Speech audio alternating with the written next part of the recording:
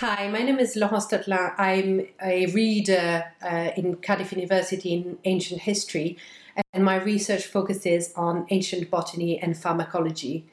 One type of source I work a lot with is ancient recipes. So we have thousands and thousands of recipes from antiquity, so recipes for food, for cosmetics, but mainly for drugs. And the reason why we have all those recipes is because ancient authors, and in particular medical authors, such as Galen, the very famous physician who was active in the 2nd century AD, compiled collections, huge collections of those recipes. And those collections were copied and recopied through the Middle Ages, and then they were printed in the early modern period, and that's how we know them. Today, I think it's fair to say that we are used to reading recipes in a relatively set format. And this format is here of a book of Nigella Lawson. It's to have a list of ingredients with exact quantities and then a series of steps on how to prepare the recipe, this very, very delicious chocolate cake. Ancient recipes are not as user-friendly as modern recipes, and in particular they're quite short on detail on how to concoct the recipe, which means that if you try to recreate an ancient recipe, you often have to go through trial and error before you get there, and even if you get there, you're not quite sure you're getting what the ancients did. For the rest of this talk, I'd like to tell you about one of my favorite recipes, which is the recipe of Mithridates VI of Pontus. So Mithridates was a king in the late 2nd century BC and the 1st century BC, and he was the king of a kingdom called Pontus, which is centered around the Black Sea, which in antiquity was known as the Pontic Sea. He was a formidable king, a very learned king, and also a great warrior. And he was a terrible enemy of the Romans. And the Romans waged 3 wars against him until eventually a general called Pompey the Great vanquished him. And Mithridates didn't want to be taken to Rome as a prisoner and paraded in triumph there, so he decided to kill himself to have an honorable death. Our sources on Mithridates, which are mostly Roman, tell us that Mithridates was very interested in science, and in particular, he was interested in botany. So he would go visit his quite big kingdom and collect plants from the various parts of the kingdom. And he also collected knowledge about those plants. And he did that through dialogue with his subjects. So allegedly he knew over 20 languages, and that knowledge allowed him to talk to all his subjects in their native languages. And then he wrote down that language. He wrote it down in Greek because that was the main language of science at the time. And we're told that when the Romans took hold of his belongings, they found the books on botany and they had them translated into Latin. And we are told that this translation was very significant and was of great benefit to the Romans. Not only was Mithridates interested in plants, he was also interested in mixing them together and making preparations. And in particular, he was interested in finding an antidote, so a remedy against poison. And now the threat of poisoning was very real in ancient courts, so it's perhaps quite natural that Mithridates wanted to find such a remedy. Our sources diverge a bit, but they agree on the fact that Mithridates had become immune. That is, he could take any poison and that would have no effect on him.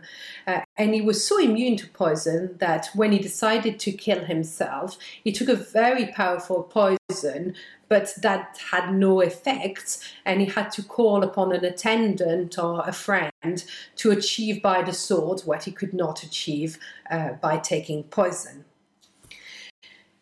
The Roman author Pliny the Elder, who was an encyclopedist active in the 1st century AD, alleges that he has the original recipe of Mithridates. And this recipe was, according to Pliny, a very simple one. It constituted of 4 ingredients. I have those 4 ingredients here, and they are figs, 2 figs, 2 walnuts, 20 leaves of rue. You might not know rue, but rue is quite a common garden herb, and then a pinch of salt. So these are the 4 ingredients, and they should be crushed together and taken while fasting. So I have crushed the ingredients for you, and I have tried it, and I can try a little bit here. And I can tell you that it's actually a very pleasant preparation. So it might not be effective at all against poisoning, but it's quite a nice thing to take. Now Pliny had vested interest in presenting the recipe of Mithridates as being a very simple one. And that is because by the time of Pliny, the Mithridatic antidote had become a very fashionable preparation amongst the Romans.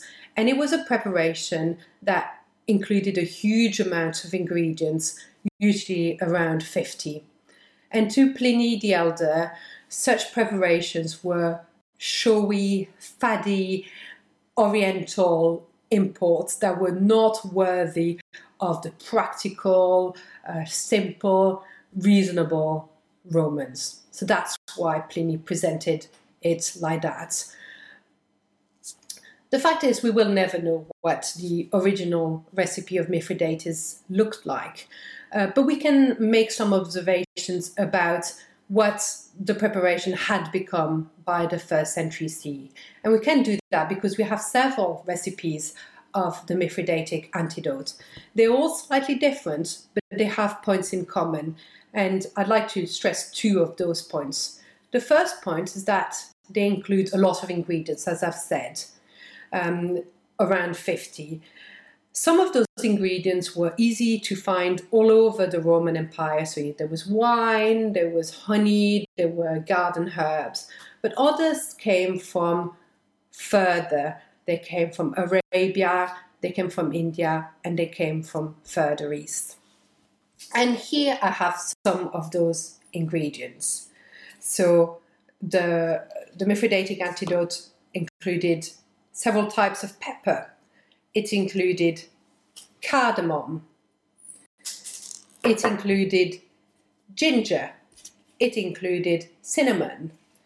It included nard. I don't have nard. This is quite an expensive product. It also included myrrh and frankincense. So myrrh and frankincense are both resins. They're the resins of shrubs. And they're highly scented resins. You can eat them. It's not that nice, but you can consume them. So I refer to the antidote of Mithridates as being the world in a drug, because the ingredients came from all over the known world. And I would go even further by saying that this drug was nature in a drug, because it included mostly plant ingredients, but it also included mineral ingredients, so some clays, and some animal ingredients. And the main animal ingredient that it included was castoreum. And castoreum is a scented product that the ancients believed to be to come from the testicles of the beaver. It actually doesn't come from the testicles of the beaver, it comes from anal gland, but that's what the ancients thought. So that's one of the characteristics of those recipes. A second important characteristic is that the recipe is said to work against a vast array of things. So it's said to work against poisoning, but also against the bites of venomous animals and against a huge series of diseases that go from the very common, such as indigestion, to the very severe. So, for instance, peripneumonia, which is a respiratory disease, or tetanus. We can debate on whether ancient tetanus is the same as modern tetanus, but I can tell you that they were both severe diseases. And now it's quite clear that even if the preparation had, by modern standards, antibacterial properties or analgesic properties, it could not be effective against all those diseases. But the question of efficacy of ancient drugs is a very complex one, and it may be the case that ancient expectations of efficacy were very different to modern ones. And I would say that the ancients actually took the drugs like this as a tonic, so a bit like we take vitamins. The Mithridatic antidote was extremely successful for many centuries, and perhaps one of its biggest success is that it gave birth to another drug, and that's theriac. So theriac was invented by someone called Andromachus the Elder, who was physician to the Roman Emperor Nero, who was an emperor in the 1st century CE. So what Andromachus did is that he took the drug of Mithridates and he tweaked it, he changed the amount of opium, and also he added viper flesh, and that made it a superb drug against the bites of venomous snakes. And theriac was extremely successful. It was the drug of choice of Roman emperors, and in the Middle Ages it became a drug used in the fight against plagues, and in particular against the Black Death. And both the Mithridatic antidote and theriac were still to be found in official pharmacopoeias in the 18th century in several countries, and in some even until the 19th century, so extremely successful. Now, you might never have heard of theriac and Mithridatic antidote, but actually you will be familiar with them in another way, because you will be familiar with what they look like and what they smell like. And this is like treacle. And indeed, the word treacle, the English word treacle, by a rather tortuous etymologic root, is a derivation of the Greek word theriake, theriac. Unfortunately, I don't have treacle here to show you, because of the COVID-19 crisis and the interest in baking at the moment, I can't find any in the shops. But if you have some at home, I hope you can open it and taste it and smell it and think of all the long story that goes back to the 2nd century BC, and think that you're consuming a drug that is truly fit for a king.